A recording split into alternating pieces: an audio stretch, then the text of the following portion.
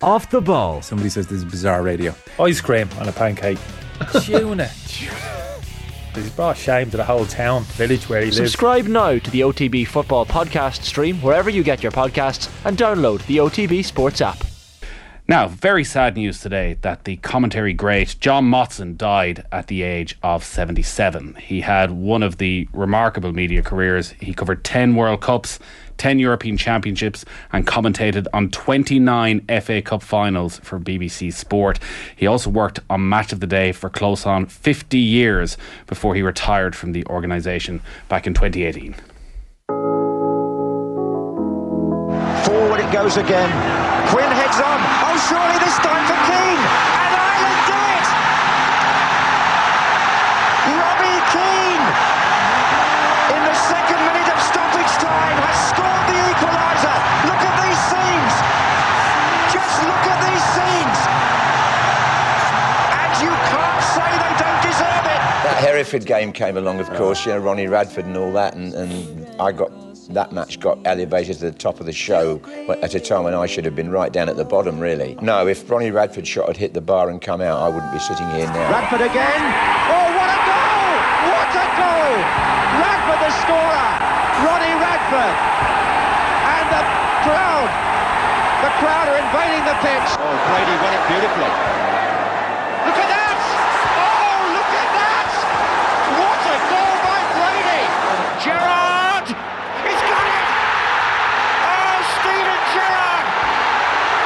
When he looked into and out of it, has equalised for Liverpool. It's 3-3 in surely the best cup final of modern times. Tigana, through to his right, and Platini through the middle. Tigana again. Tigana, Platini, goal! Platini for France with a minute to go. It's 3-2. Messi thinks that, or thought the kick might go to his left or the right as we look if Aldridge decides to go the same way as in the semi-final. He did, and he saved it and made history. And there it is. The crazy gang have beaten the Culture Club. You've got to have a decent voice.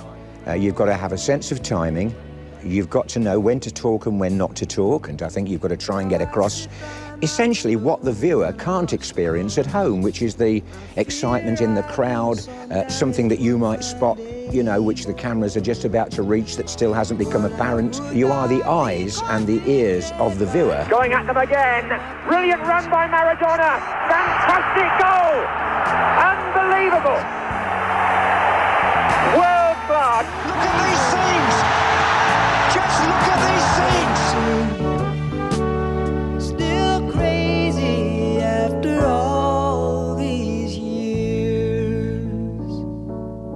Yeah, the unmistakable voice of John Motson, who passed away today at the age of 77. To remember John Motson, I'm delighted to be joined on the line by his former BBC colleague, Conor McNamara. Good evening, Conor.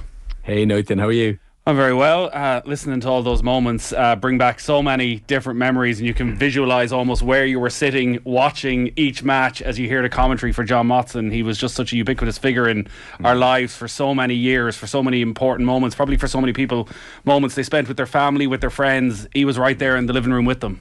Yeah, the voice, isn't it? And the way he was able to inject excitement into the voice, and yet he never got too excited. You could always hear every word, which is the sort of key, because you think of the incredibly dramatic moments he was involved in and he was to describe, but he never, never became a screech of a commentary. It was always in control.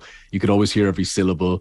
And I mean, he I guess, he sort of is the football commentator. I think if you went to any cartoonist in the world and you said, draw me a little drawing there of what a football commentator looks like, they'd draw Motti, wouldn't they? That's sort of what that's what a commentator looks like, and his voice is what a commentator sounds like. And I remember when I started in BBC, and it was a long time ago, 2002. Actually, even just before that, it's just occurred to me. I'd forgotten about this till now. The first ever commentary I did was the old Radio Ireland before it became Today FM, FA Cup final 1997. And John Motson was told that there was this young Irish commentator who was doing his first commentary, and he recorded an audio message And they sent it over. And of course, nowadays it's like on a WhatsApp or whatever. This would have been properly like recorded on a tape and sent over. And they played that just before the game. And I remember getting ready, sitting at Wembley, getting ready to the commentary. And there was this message hi, it's John Motson here. And just want to wish Conor McNamara the best of luck. And I know it's your first commentary. Hope there'll be many more. All this kind of stuff. The fact he would take even a few minutes to do that was a mark of the guy. So fair play to him. I was going to say, that's all you need is you're about to do your first ever commentary. Yeah. The greatest guiding you into it. No, exactly. And look, I mean, I think, when I joined the BBC in 2002 and I did meet him in Television Centre, and obviously I'd meet him at games, and you sort of felt like you were meeting one of these, like Neil Armstrong type people. You knew it wasn't a fictitious character. You knew it was a real person, but wow, one of the most famous people in the land. And I guess if you're a 5 or 6 year old or you were the grandparents, you knew who John Motson was. He was literally one of the most famous people in the UK over the last half a century. 10 World Cups, 10 European Championship, 29 FA Cup finals. You would have spent time with him in latter years in those final tournaments that he covered. Never got a sense from listening to him, from watching him when he'd be pitch side before the match, that his enthusiasm for the occasion, for the trip, for the match, it never seemed to wane. Yeah, I'd agree with that. And I mean, my sort of recollections, I remember the first time I did a game with them, and you'll remember this, Nathan, but the way they used to do it with BBC Radio was you'd have 2 commentators and you would do 22 and a half minutes each and you'd hand over. And I was all, I'd be with the likes of Mike Ingham and Alan Green and John Motson, and I'd be the sort of junior guy. So I would invariably go first and I'd hand over to them. And I remember, you'd get that little buzz, that hair at the back of your neck when you'd sort of go midway through the first half at Villa Park, it's 1-1. Here through to halftime is John Motson. And, it was so cool to say that, to be on his team. But the recollection I had of him, and it kind of goes back to what you say about how he sounded like the enthusiasm was there. When I went up to work with him for the first time, I thought, look, this is Motty. He'll be cool cat. He will just be laid back. The work is done. I've got this, cigars out. And not at all. He was a cat on a hot tin roof. He was worried. He was, who's the linesman? How do you pronounce the referee? How do you, And he wanted all that detail up until the last minute, to the point that you kind of went, like, geez, you're John Motson. You could just go on and say anything and people will be impressed. But he was a real stickler for getting everything right. And I think he maybe was a predecessor for what more people get now with social media, is that because he was that sort of national treasure status in the UK, and because everyone knew who he was, he didn't want to make mistakes. He didn't want to be caught out. So he was always paranoid about it, and he knew that if he did make a mistake, it would be noticed. So that was sort of my recollection, that I thought he'd be just so relaxed, we have an hour to kick off, when actually he was nervous. And this is Motty, late in life, having done it a million times. That really stood out reading his autobiography, was sleepless nights before big games, which again you would assume once you're doing this 5 years, 10 years, and you've done a World Cup final, once you've done a World Cup final, you've done them all. But no, he still felt the need to be that meticulous in his preparation. He did also come from a very different era to the one now, where access is so restricted. He spoke in that autobiography about Hillsborough, which wasn't on the BBC. He was there commentating for Off Tube, for the highlights package and all of that. But in that, he said, he would ring Kenny Dalglish the night before the game for the team news. Yeah. No, absolutely. And just on that, I mean, when I say about sort of being cat on a hot tin roof before a game, I remember doing a game with him, and we couldn't work out, predecessor to the normal sort of Pep Guardiola stuff now. It's like, is that going to be a back 3, or is it going to be a back 4, or is he going to play left back? And there was a kind of an uncertainty, whatever the game was. And Motty, couldn't just leave it. He was like, right, I'm going down to find out. And down he went and into the tunnel, and I think in years gone by, that was a very normal thing, where he would be in contact with people. And of course, everyone knows who he is. And even if it was a new, foreign manager came into English football, they knew who Motty was. They're not going to, usher him away. So he would have the little whisper. He'd say, look, I'm not going to tell anyone, but I need to know for my commentary prep, are you playing the back 5 or whatever? And invariably they would tell him. And that was the mark of him. That's my sort of recollection of Motty. You'd see him standing down there in the technical area while the teams are warming up, and he's just chin wagging with the backroom staff, the assistant coaches. He didn't need any accreditation. He was Motty. The sheepskin coat got him wherever he needed to be. When you started working with him, it was towards the latter stages of his career, and the rivalry with Barry Davies was probably something that was sort of in the past by then. It was striking, the pressure he felt during that time, and it was noticeable, almost a jealousy he had of Brian Moore over on ITV, who didn't have a rival, who just got all the games. Yeah. He got all of the big games, and he wouldn't have to be sweating. We look back now, Motson was definitely the voice of football, and maybe because Davies you associate with big Olympic moments as well as football moments, but a director of football would change at the BBC, and he never knew, and it felt like he was always on, always felt a need to prove, not just to the audience, but actually internally in the BBC, that he should be the man for the big occasion. And I think arguably that strengthened him, because I think you've got the Lennon-McCartney thing here, where you've got two guys who are egging each other on, and you can't afford to become sedentary because the other guy will take your place. And it's funny, you know, people would assume that they would know each other very well in terms of seeing each other all the time and stuff, like at their peak. But no, because they work for the same company, they would have always been at different games. So, you know, he's at Old Trafford, Barry Davis would have been at Elland Road, he's up at St. James's Park, Barry Davis was at Highbury, whatever it was. So they wouldn't actually have come into each other's orbit all that much. Now, of course, you know, as life goes on, they'd have met each other at a million do's and dinners and whatnot. But in terms of a working relationship, that would have been the voice of, oh God, he's good, he's getting the good. Why didn't I get that game? You know, this is the big relegation battle. Why am I doing a mid-table game today?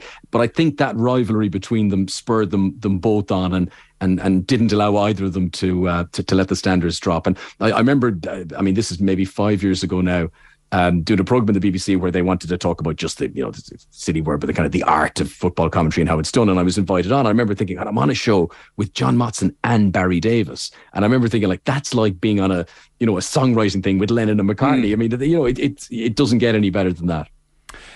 We heard the montage there, and I'm talking about the Ronnie Radford goal and the importance of that goal to his career. So it's 1972, it's FA Cup third round replay, Hereford, Newcastle United, and 5 minutes ago Ronnie Radford scores this wonder goal that everybody can instantly visualise, but also hear John Motson's commentary over it. He says in that I wouldn't be sitting here if Ronnie Radford hadn't scored that goal. Do you believe that? Yeah, well, no, I don't know if I believe that. He might have worked his way through it. It might have taken a bit longer. That was the big break. And I think, look, on way smaller scales, I think anyone in broadcasting needs a break of some sort. And you often hear, news correspondents who, were in America anyway when 9/11 happened, and suddenly they were, thrust in front of the screen. Being in the right place at the right time works. And I think over the years, a lot of young broadcasters end up going to third round FA Cup games hoping that they'll get the big story. I mean, usually the Premier League team just hammers the non-league team and move on, and we never talk about it again. But once in a blue moon, you get the big shock and you get the big surprise, and you hope that you're the guy who's been there that day, because your voice will be associated with that for forever after. That propelled him into the national consciousness. He became a household name sort of overnight. And then, as you said right at the very start, what I think the key for him is, he wasn't stupidly poetic. He didn't sort of over egg the pudding. But for me, when something important happened, this little change of gear in his voice where he got more excited, and you knew. And so whether it was you were glued to the game, or maybe you're in the pub with your mates and it's just kind of on in the background, when Motty got excited, something's about to happen here. And that energy is, I think, what he was able to do, probably better than anyone else. I assume it was the politics and the workings of the BBC that he wasn't really ever known as a radio commentator, because that style that he had, that energy that he brought, the way his tone changed, would have been so suited to radio, where you are driving along and you hear this thing, whereas obviously Alan Green was sort of the main man for so many years. Yeah, no, he was. Look, Motty was the main TV guy for ages. What you got to remember is this, and I think maybe it's a thing that people sort of outside the industry don't quite grasp, is, you see, so Motty, when it came to things like World Cups, those were the live games he got to do. Because over the course of a year, yes, there might be a few FA Cup games or whatnot, but because of the rights, he invariably was match of the day. So he was doing pre-recorded games. So he's at the stadium, he's doing the full 90-minute commentary, they're editing it down. But that sort of buzz of being live, I mean, you know yourself, that you can't replicate that buzz when it's actually live for real.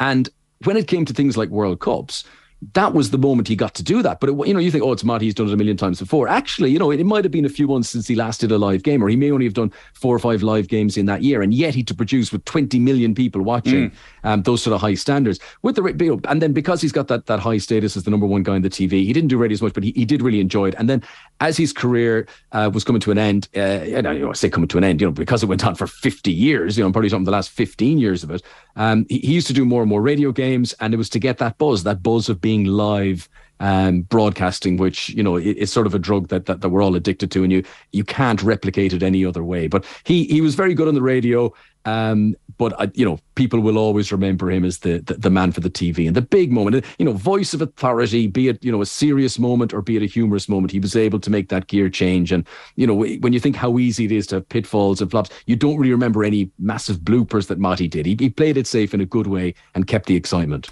That's actually one of the greatest testaments to him, is that it's very hard to find a moment where he got it wrong. Yeah, exactly. And it got, he played it safe. There's often you look back at it now and a goal will go in and you can tell he didn't know, was that number 8 or number 18 who got it?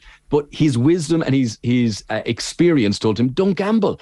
Young, enthusiastic commentators, and I was one myself when I started. Oh, I need to know, so I need to guess. And oh crap, I got it wrong. And he didn't need. It's okay. I can just wait a moment. He's panicking on the inside, but he kept it all cool on the outside. And I think that is to his credit, definitely.